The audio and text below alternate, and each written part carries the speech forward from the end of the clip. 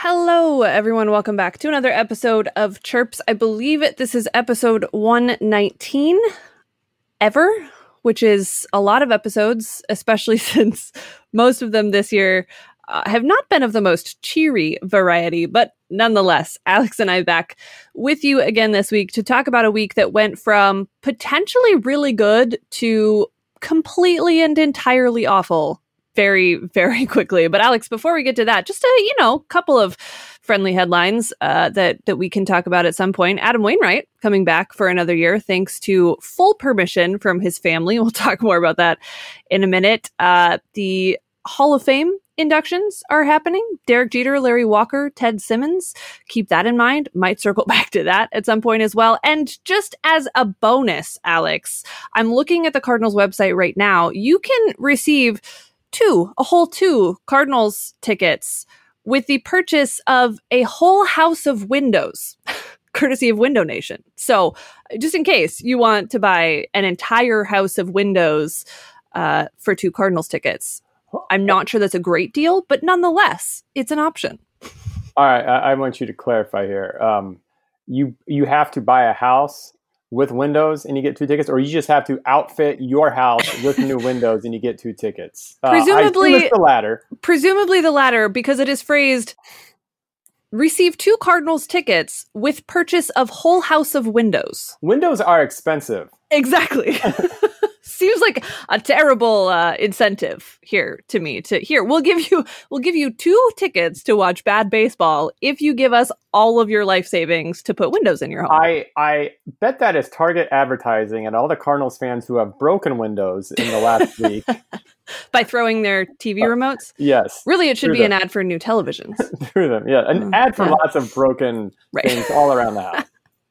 Anger management sponsored. You get these tickets to as sort of an insurance that you will be breaking things at the stadium and not at your house and things you own. Right. Okay. See, now that's a much better selling point than buy all new windows, and we'll give you a total of two baseball tickets. I digress. This is where we are at this point, Alex, talking about the advertisements on Cardinals.com as opposed to the actual baseball, because it is not good. Still. It is terrible. Speaking of terrible, I every once in a while, I will listen to our podcast. Sometimes I just don't listen because we record it and I know what we said. I don't need to listen. I listened to last week's episode. Did you know? And I remember saying this at the time and being like, that didn't sound right. Instead of saying like the Cardinals are in position to control their own destiny, I said they're in position to fulfill their destiny, which is not the right it's not the right phrase. Different concept. But no. Sunday, when they had a 5-1 lead, I believe in the 7th or 8th, and they kind of were flirting with trouble, I sent a text message to a friend, Cardinals fan, and said, they are so going to blow this. So had several O's. So draw out this. They're so going to blow this. And they got out of that inning, I believe. Gallegos came in to relieve a Genesis Cabrera who was not having his best day. And they got out of it. I believe on Genesis Cabrera maybe struck someone out to end the inning. I don't remember. But it was that Paul Goldschmidt liner that he caught. Yes. He struck out the batter before because he came in with 1 out and bases loaded, I believe. And they got out of that inning, but I still didn't feel like they weren't going to blow it. And then it happened, and just the loudest of sighs, not even that much anger, just a loud sigh. And what was so disappointing about it is, so we had that series with the Reds, and it ended on such a sour note because they got their butts kicked in the second game of that doubleheader, which included that silly maneuver by Mike Schilt to do that odd challenge with Castellanos' bat after he already hit the grand slam. And it was just like not a fun game to be on this side of the fence. But once all the smoke cleared, you can still say, like, look, that was a game at Great American Ballpark, a series at Great American Ballpark, a place I don't trust ever. Cardinals could have a great team and the Reds could have a bad team. I never feel very comfortable playing there just with how lively the ball is. And the Cardinals took 2 out of 3 from the team they're chasing. It ended on a bad note, but they did exactly what we wanted them to do. And I tweeted as much. And they were on the cusp of doing that exact same thing with the Brewers. All they had to do was win that last game, a game they absolutely should have won. It mirrored the game exactly a week before, only it was worse. But just win that game, and then you have a little bit of kind of leeway to drop 2 of 3 to the Dodgers and not really care. Or, hope you win the series, but if you don't win the series, is this a 3-game series? I barely even have the energy to. It's 4, I believe. Okay. Yeah. All right. So you could even drop 3 of 4 and be like, that's not good, and that's not what we wanted to do. But whatever, they're the Dodgers. They're not in that position anymore, and they've already lost the first 2 games to the Dodgers. The fact that I think most people cared more about the fact that Pujols is in town and hit a home run than they do the actual team speaks volumes, and I'm kind of in that camp as well. It's over. We're almost done. We only have a couple more weeks left. The end point is near, and we can soon be all out of our misery and free to enjoy whatever else it is that we might enjoy.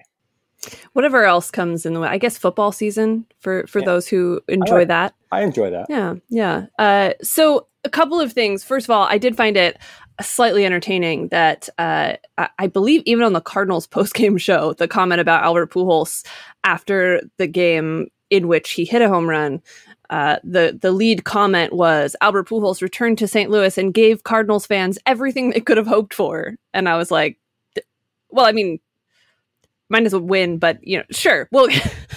Who cares about that at this point? To your point, more people were excited about the Albert Pujols home run at Busch than anything else that happened in that game. Back to the game on Sunday for a moment, because I was watching that 9th inning unfold, and when Paul Goldschmidt snagged that liner, I did have the briefest of thoughts that was something along the lines of, wow, it seems like every other game this season, that's a play that doesn't get made. But it got made this time. They didn't break it open. They didn't, end up on the wrong side of that big moment. Maybe this one's going to work out differently. Briefest of moments had that glimmer of hope. Then, of course, when Alex Reyes comes into the game, they went to commercial break on the pitching change. Somehow, either myself or the dog or somebody stepped on the remote control for the TV and turned it off. And I made the comment, well, maybe I didn't want to see that anyways. Your dog was trying to save you. Trying to save me from the misery, because as soon as I turned it back on, I still have not actually seen the Grand Slam, because all I saw was the aftermath when I finally got the television turned back on.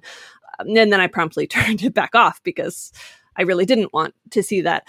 I think that game, and I said this to Daniel Shoptaw earlier this week as well, to me felt like it was going to be kind of a defining game either way, because it may have been the most impressive win of the year, not in terms of they played the best baseball, but they didn't break in the moments where they have before. It would have given them 2 out of 3 against the Reds, 2 out of 3 against the Brewers, looking like they're making some progress towards a race that they're very much back in at that point. But at the same time, as much as it could have swung things that direction positively, losing that game, I think, had the same level of impact, just in the opposite direction. Because I don't know how you come back from losing that game that way when Cabrera struggled, Gallego struggled, Alex Reyes struggled. And the only bullpen arms you feel like you can use at this point are the guys you're kind of locked into in the 6th and 7th innings, because only Adam Wainwright pitches deep enough into games for the 6th and 7th innings to be taken care of. And of course, I'm talking about McFarland and Luis Garcia as those who pitched earlier in the game. So to lose the entire structure, the entire confidence yet again from the back end of the bullpen, there's just no other option right now. There are no reinforcements coming. There's nothing else that makes this look better. The starting rotation, even leveling out like it has, still isn't getting them deep into games. There's no advantage in shuffling the deck at this point. And the offense kind of is what it is. It's not bad at this point. it's not consistent either. So losing that game that way kind of was like the final gasp of maybe they can figure out a way to pull just the right strings and make it happen. Then I think to see Alex Reyes come in the 6th inning in his next appearance and still give up a home run just sort of reinforces there's no confidence left in those guys who are in the bullpen. I don't think Gallegos has much of an arm left. Less about his confidence and more about the physical reality of pitching as much as he has. And so that loss, coupled with knowing they're coming right back into a 4-game set with the Dodgers and their schedule doesn't really get any easier from here on out as far as the teams they're chasing, seeing that there are 4 teams really that they're competing against for that one wildcard spot at this point. Yeah, it felt like the final nail, even though mathematically it's not impossible. I don't think there's a player out there that has the appearance of confidence in this team to be able to pull it off. I have a genuine question. Do the Cardinals have a comparable come from behind win this season? Like where they were down several runs in the 9th and managed to win the game? That is an excellent question. I'm not even being snarky. I'm generally asking. I can't recall a single one. I'm sure there's one where they went into the 9th inning tied and then scored some. I'm gonna look this up. I want to say they have one walk-off win this year, 1 maybe 2, but not dramatic come from behind. Any actually come from behind wins? I honestly cannot think of one. While I'm looking this up, when we talked probably around the trade deadline, we discussed Alex Reyes briefly, and I said I did not support moving him because they still have, believe it or not, a couple of years of team control over him, and I still thought he, a valuable piece to a team that could be right in contention for competing next year. I was wrong. I no longer have really any faith in Alex Reyes being anything special. And not that he can't be a piece in the bullpen, or even who knows if they're actually going to try starting him as they've kind of talked about here and there. That probably was the right move, as other people have pointed out, because he was coming off an all-star appearance. You can make the case a lot of it was smoke and mirrors with the walk rate, and it's hard to imagine now his value ever being higher than that. So it was. How did you feel about him coming into that spot after this soon from being removed from the closer spot, and this soon from having other not great appearances, to be kind of thrown out there in that situation? Obviously an awful one.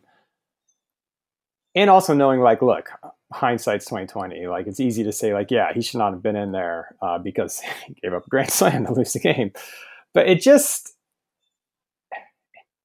and you might have to remind me who else we had available sitting on the bench. It's funny, I was listening to this game on the radio, and the week before when they gave up the walk off to Pittsburgh, the 3-run home run to Pittsburgh to lose 4-3.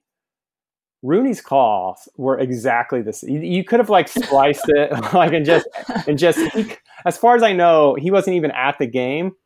They had just had him say a bunch of Reds players, a bunch of not Reds, Brewers players' names, and so in case they needed us to fill in, and used the exact same call and just spliced in the situation a little bit, and that was the end of it. That's how closely the situation mirrored itself, at least on radio.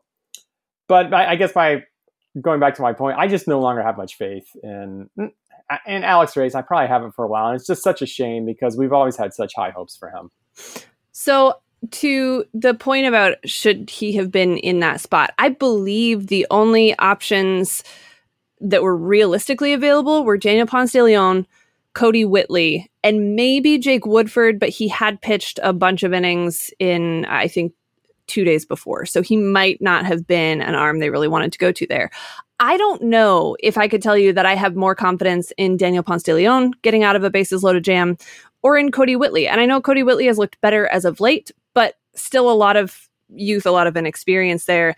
So the only way I can say to some degree I understand going to Alex Reyes there is because he is someone who has done it before. Now, not recently. His skill set may be better just on a pure skills perspective than Whitley or Ponce de Leon. I think theoretically, I understand the choice to say, okay, look, we didn't want this. This isn't really where we want him to be, but he has all the capability of getting a strikeout or a ground ball, whatever it is. That said, I think the recency bias is a very real thing and something that has to be in consideration there. I would not imagine there was anyone in the ballpark on the Cardinal side of things that felt good about that choice, including Alex Reyes, including Mike Schultz, in the moment that was presenting itself. I think you kind of make that move because it has the highest potential for success rate, maybe, arguably, simply because he's done it before. And then you kind of cover your eyes and hope for the best, which is certainly not what we got. I think, to me, the most telling thing is Alex Reyes does not have much of a poker face. The body language tells you just about everything you need to know about whether or not he thinks he's capable in that spot right now. And he does not, which is kind of compounded, like I said, in the 6th inning home run that he gave up against the Dodgers in his next appearance, looking just as defeated and just as lost and just as confused. So the short answer, no, I don't think he should have been in that spot. Long answer, I don't really think there's a better option at this point. And I think that is something that the front office has to take responsibility for in not creating more than one option in terms of who pitches in the 9th if it isn't Gallegos. I was going to say, if I'm hearing you correctly, short answer, no. Long answer, does it really matter? Yes, correct. I would also say, just in terms of Alex Reyes in the future, one thing I have thought about a lot this season is that as much as Alex Reyes has been around for a long time, he's never pitched this much in a big league season before. He's never pitched in this role in a full season before. He's never been in a spot where the make or break moments are more often than not on his shoulders. That's not an excuse. It's not to say, oh, it's justifiable, it's understandable that he struggled. None of that is the case, but only to say, moving forward, I don't know if I am right off Alex Reyes forever ready at this point, simply because this has been such a new experience for him in terms of being healthy for an entire season, enough to pitch this deep into the year. I think the idea that he was going to get to 100 innings, obviously not playing out, but innings notwithstanding, I think there's a lot of unfamiliarity with this position at this point in the season for him that could be beneficial experience. The caveat there is his confidence is wrecked right now. And I don't know how he is going to rebuild that in order to have more success the next time around, whatever the next time around looks like, whether it's in St. Louis or not. I'm not ready to say that he's never going to be great because we've seen that he's capable of it. I think there are a lot of layers to the reasons that he's struggling at this point and why it may end up being exaggerated because, as we just said, it doesn't matter. There's no better option. So he's kind of it. Well, speaking of layers, if you want one of the layers as why this season has been so just atrociously boring, I did just look it up. The Cardinals do not have a single come-from-behind walk-off win this season. And now, I'm not saying that means that those don't grow on trees, I guess unless you're playing us. Then we hand them out rather graciously. But it's not like these sort of wins happen all the time. That said, it is kind of surprising, right? And it kind of makes sense too. Yeah. No wonder I've been so bored all year. They haven't, we had the Wainwright throwing the Maddox. That was an awesome moment. I'm sure if I sat here for the next couple of minutes, I would come up with several more moments that, kind of made me do a dorky fist pump at home or something like that. But that the Cardinals haven't had that sort of win, a come from behind 9th inning win or a come from behind even extra inning win, which which, are a little more, I don't know, I guess happen more often now that you start off with a runner on second base and you're more prone to score a couple of runs, I guess.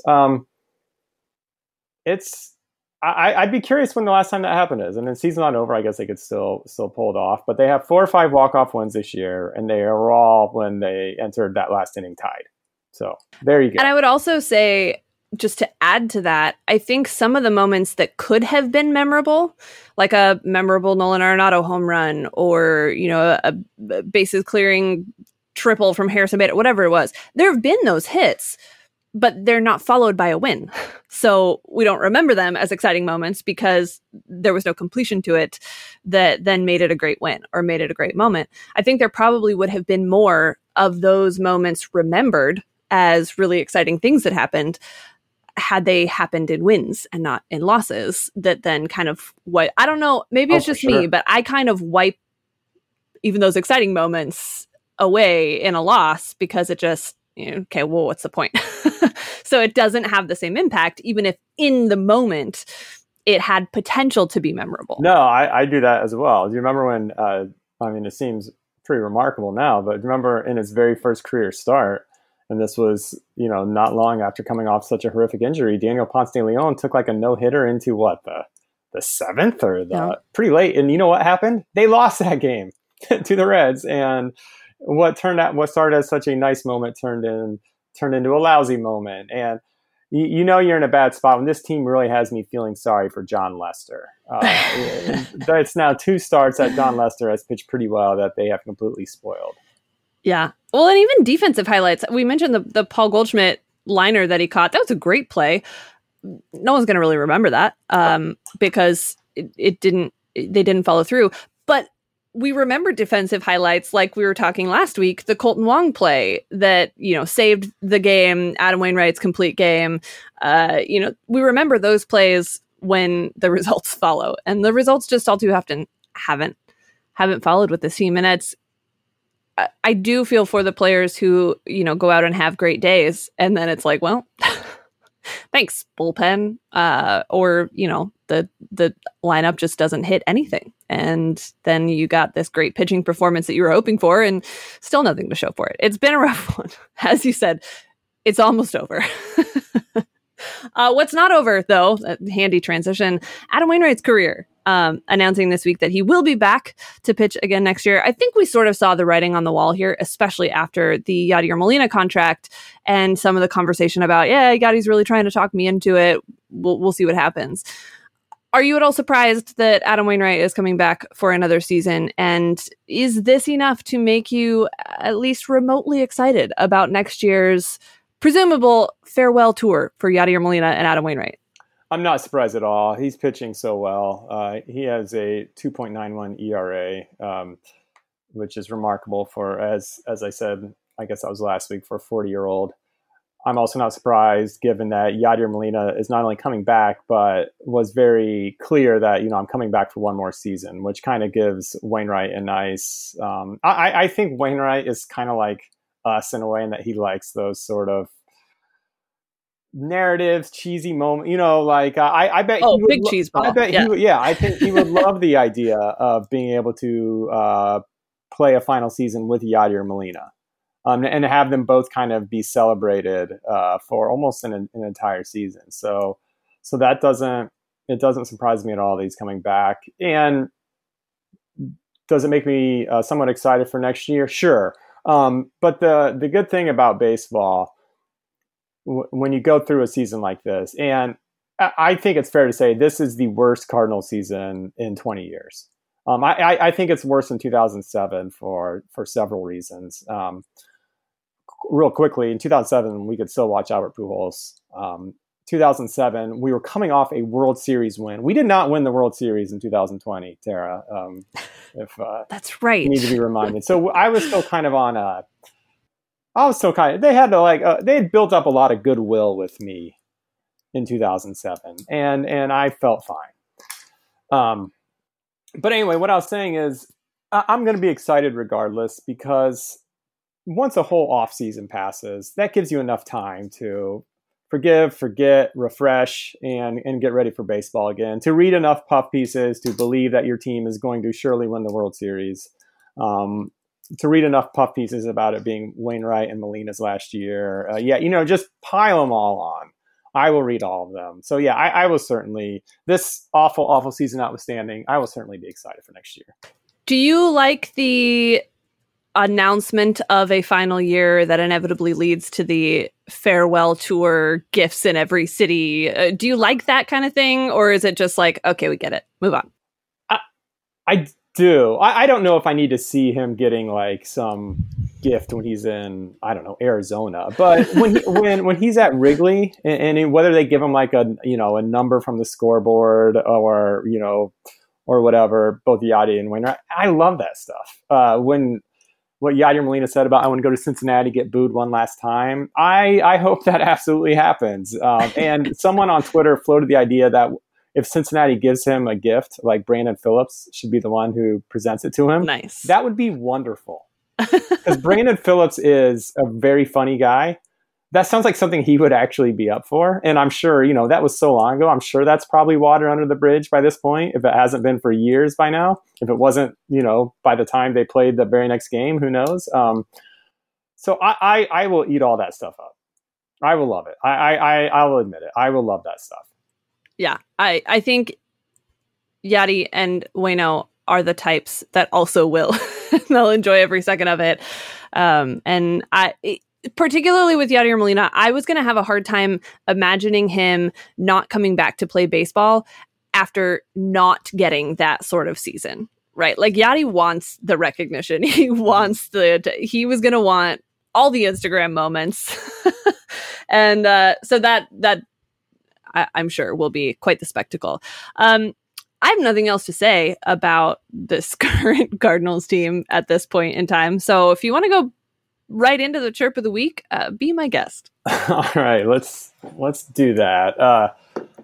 Tara, when I was growing up, I had this book of it was baseball humor or something like that was like filled with like anecdotes and quotes throughout baseball history that were kind of funny and showed how zany of a game baseball could be.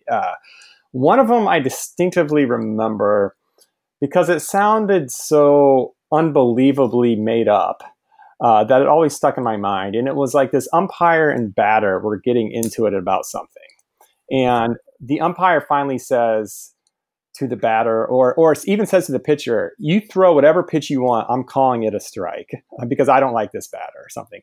And I wish I could remember who the umpire was, who the batter allegedly was, but I guess then the pitcher throws a ball that basically almost hits the backstop and the umpire calls it a strike, which sounded so made up to me. It sounded like something more out of a movie than something that actually happened in a Major League Baseball game. But that was until I saw this clip that Tom Ackerman tweeted out today about this brawl. It's not this particular incident, but about this kind of fight that Ted Simmons got into with the Cubs in 1974. And it's the most bonkers thing I've ever seen. And the reason why Ted Simmons is even on anyone's mind is because he's being inducted into the Hall of Fame today, which is a very awesome thing, something that I think a lot of Cardinals fans and baseball fans have been advocating for a while. It was really kind of like the Sabre crowd that resurrected his career, and he has said as much. So very good for Ted Simmons. But Tara, I'm going to send you this clip, and then I'm going to read you this article I found from the Hardball Times about this incident. And bear with me because I'm going to read several paragraphs, but it is completely bonkers and absolutely hilarious. And it helps if you actually watch the incident in question. But this is an article from the Hardball Times by Bruce Markuson, who's written several books on baseball, most notably a biography on Roberto Clemente. But here we go. It was September 22 of that season, St. Louis hosting Chicago at Busch Memorial Stadium. At the time, Simmons and the Cardinals were holding on to a half-game lead over the Pittsburgh Pirates for the top spot in the National League East. Meanwhile, the Cubs were on their way to a last-place finish in the East. Good times. But even as non-contenders, the Cubs tended to be motivated when playing the Cardinals, given their intense division rivalry. Bob Gibson and Steve Stone started the game for the Cardinals and Cubs respectively, but neither right-hander pitched particularly well, each allowing 4 earned runs before giving way to the bullpens. With the score tied at 5-5 heading to the top of the 8th inning, Cards manager Red Schoendienst called on his ace reliever Al Hrabosky to replace Gibson. Hrabosky retired the Cubs in short order in the 8th on fly balls from Billy Grabarkowitz and Rick Monday, and an infield pop-up by Don Kessinger. The bottom of the 8th also proceeded without incident. After allowing a leadoff single to Joe Torre, Cubs reliever David LaRoche settled down by inducing the speedy Bake McBride to ground into a double play.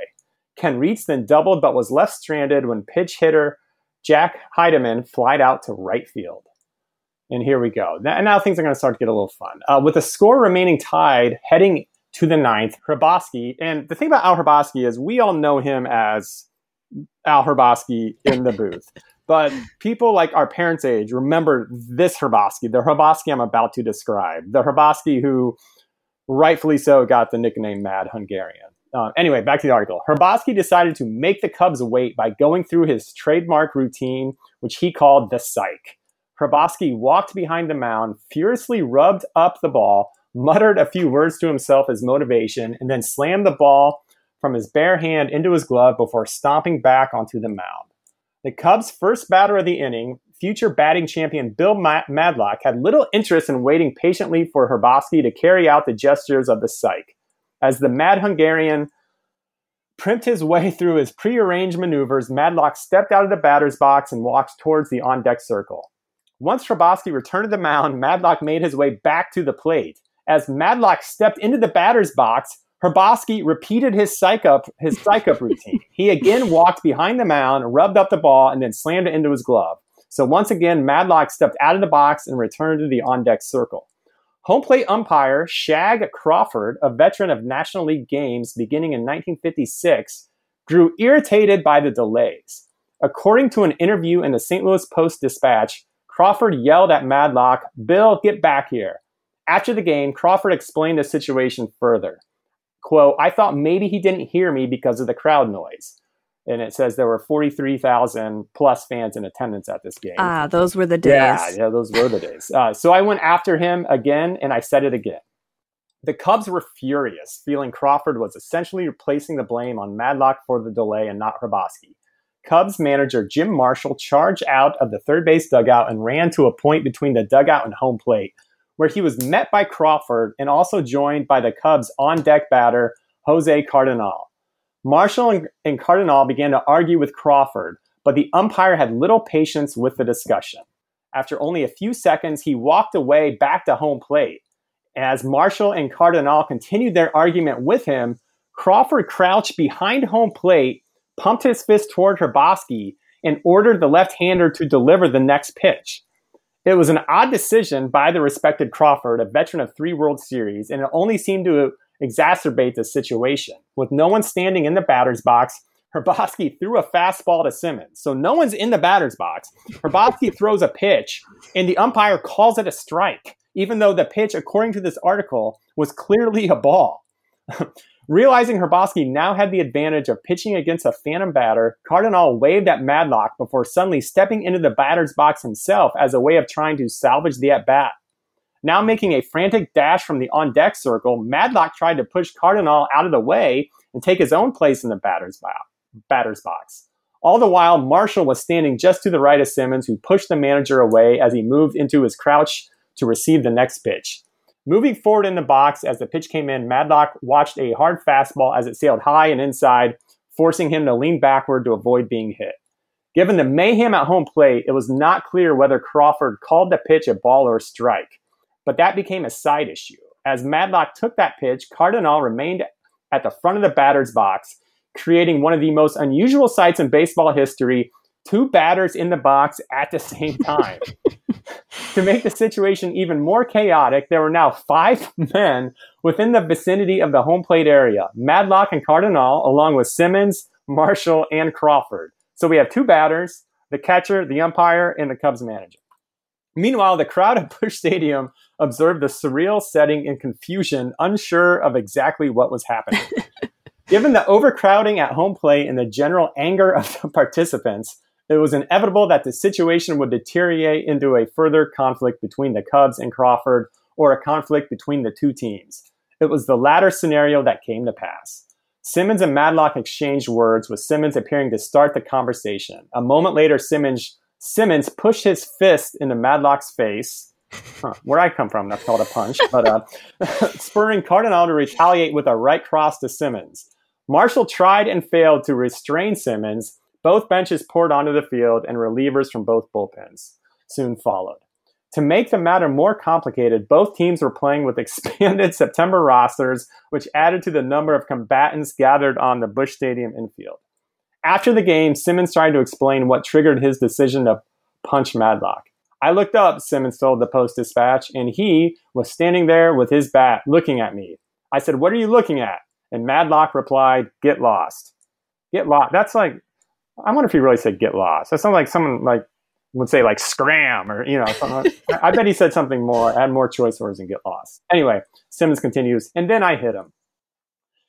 Among the fans witnessing the riotous scene was Pat Dean, the widow of Cardinals Hall of Famer Dizzy Dean. She had been invited to the game as part of a ceremony in which the Cardinals retired Dean's uniform number.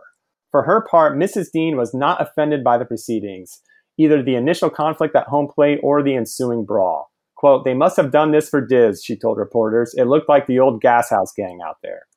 In true Gas House Gang fashion, Simmons had punched Madlock squarely in the chin, but in doing so, Simmons suffered a cut to his knuckles on his right hand. Normally, a punch like that would have resulted in an ejection, but once the melee settled down, Simmons was allowed to remain in the game, as were Madlock and Cardinal. Not a single player from either team was ejected. The only person to receive the heave-ho from Crawford from Crawford was manager Marshall, despite the fact that he didn't punch anyone and simply had tried to fill the role of peacemaker. It was the most memorable moment in Marshall's otherwise obscure tenure as the Cubs manager at that time. Once the two teams returned to their dugouts and bullpens, Hrabosky and Madlock resumed their matchup, this time with the Cubs' third baseman fully settled into the batter's box. Claiming later the incident psyched him up even more, Hrabosky struck out Madlock and retired Cardinal on an easy pop-up, and then struck out LaRoche, his mound counterpart, to end the inning. And then came the bottom of the ninth in a situation that demanded Simmons to do something dramatic after coming to blows with Madlock. After LaRoche struck out Hrabosky to start the inning, it's amazing that Hrabosky's batting, by the way, in a 5-5 game in the ninth inning, but whatever. Lou Brock then singled. Following a strikeout by Ted Sizemore, Reggie Smith walked, putting Cardinals runners on first and second with 2 outs. The next scheduled batter, it had to be Simmons, who promptly lined a single to center field, scoring Brock to win the game 6-5. It was a storybook ending for a game filled with drama, controversy, and surreal moments. It would make for even better theater if the 74 Cardinals had gone on to win the National League East. Alas, they lost their next 2 games of the season to Pittsburgh and ultimately fell short of winning the division by a game and a half. Those losses delayed Simmons' first foray into the postseason by 7 years, when he would appear in the strike-created division series as a member of the Milwaukee Brewers. So there you go. I don't know if me reading that gave it justice, but if you want to see what this looks like, just go look at Tom Ackerman's Twitter account and you will see it. It plays out exactly as it reads here. And more importantly, congratulations to Ted Simmons. It's very cool that he is being inducted into the Baseball Hall of Fame. I was actually watching the video alongside the reading of the article there, and it's as entertaining to watch as it is to kind of hear the details after the fact. So wild scenes in baseball. Kind of dangerous, didn't it? When you had two people with bats and a pitch being thrown between them because they were on opposite sides of the batter's ball. Or I don't know what was going on. It was very strange. Yeah. It was very strange. And I think none of the players really knew what was going on either, which had to be so bizarre. Other than, the pitcher just going, all right, sure.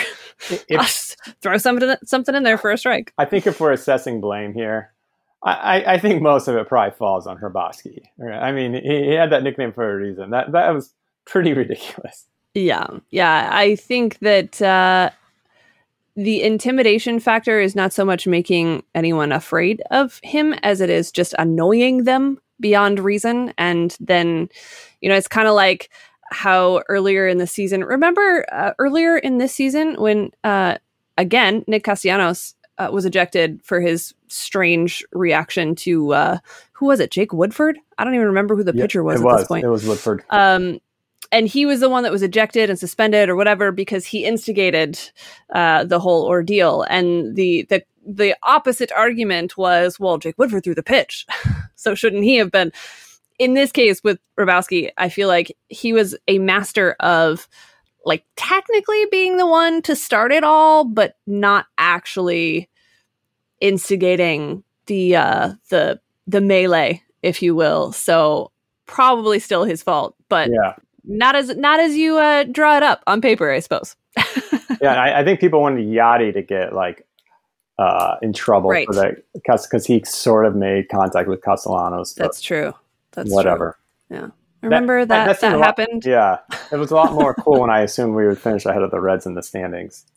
But Castellanos has pretty much owned the Cardinals this year. Let's be honest. Pretty much. And the bat saga didn't help with the appearance of that. Although it was wildly entertaining, and I was really hoping that something did come of that, just for the fact that I'd never seen it before, and it would have been kind of a cool footnote in a season that, as we mentioned, otherwise has not been very interesting. I have never seen a bat like that.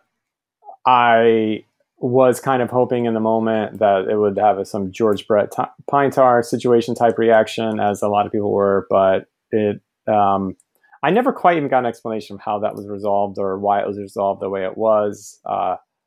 But another just big loss taken by the Cardinals. Yeah, it was rough. My understanding, so I think part of what made it confusing is that in the moment, they didn't know what was going on. And also the announcers are not there. So they're only reacting to what we're seeing, which doesn't help them much at all.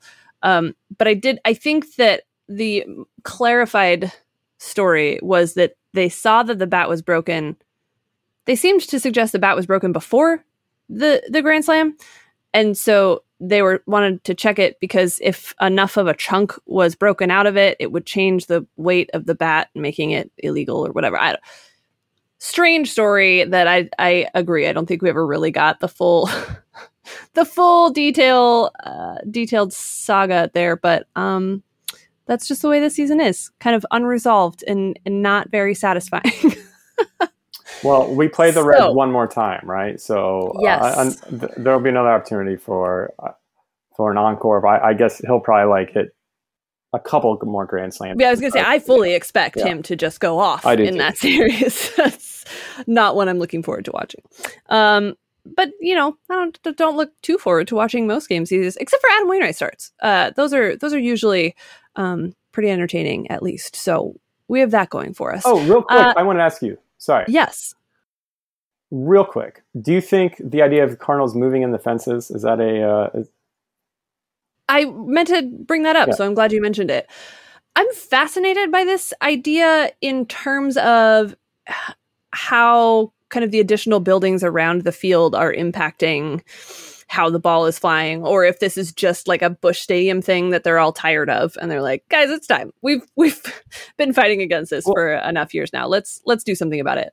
I thought it was interesting on the heels of the Colton Wong comments in The Athletic, because, and I'm not doubting what Colton Wong is saying. He knows more than anyone about how, he's been coached and his development or whatever, but his season at the plate isn't that much better than what he did in 2019. Now he's slugging a career high, but that's not uncommon for someone who has played all their career at a park like Busch Stadium and then moving to a place like Miller Park. So I thought it was also a little overblown when people are talking about look at Colton Wong's, slugging right now as compared to when he was in St. Louis. You might want to stick to WRC plus as a better metric for figuring out exactly, how the comparison is there. And that's not to say I don't still wish Colton Wong was on our team, because I absolutely do. But yeah, it's interesting. I think guys like Nolan Arenado, not that they need help to hit home runs, but a few more fly balls that go over the fence probably would help them feel better about things. I don't know that the current Cardinals pitching staff is going to benefit from it being easier to hit home runs at Busch, but maybe they'll address that as well. It is kind of ironic that they're like, with the building of One Cardinal Way, this has zapped the Cardinals' power. It's kind of like poetic justice that like because all these comments about like they're way more interested in the real estate around Busch Stadium than they are the pieces inside Busch Stadium, I guess. So that kind of made me chuckle. We've seen where the money has gone in some sense, and it's been more of a priority to develop around the stadium, you're right, then maybe kind of focus on the actual team being better than average, which it has not been this year. So I don't know. It's interesting. It might create a different dynamic as far as, how the Cardinals play at home versus on the road, and maybe not seeing quite as big of a gap there. But I'm not convinced that's the solution to anything for the Cardinals. It's just an interesting side story. I agree. But we'll see. We'll see what they do. Maybe they change that, as well as the guys in the bullpen, not just the location of the bullpen for next year, among other things. But that is a conversation for another day. We're going to leave you at this point to finish off the Dodgers series, and then look for those moments that can be exciting because the results may not follow. But if they do, we'll be here to talk it all over next week. Thanks for listening. Make sure you continue to show your love to everyone on the Birds on the Black podcast channel and all the things that they do. Alex, I think that's good for this week. So thanks for listening, everybody. We'll talk to you again real soon.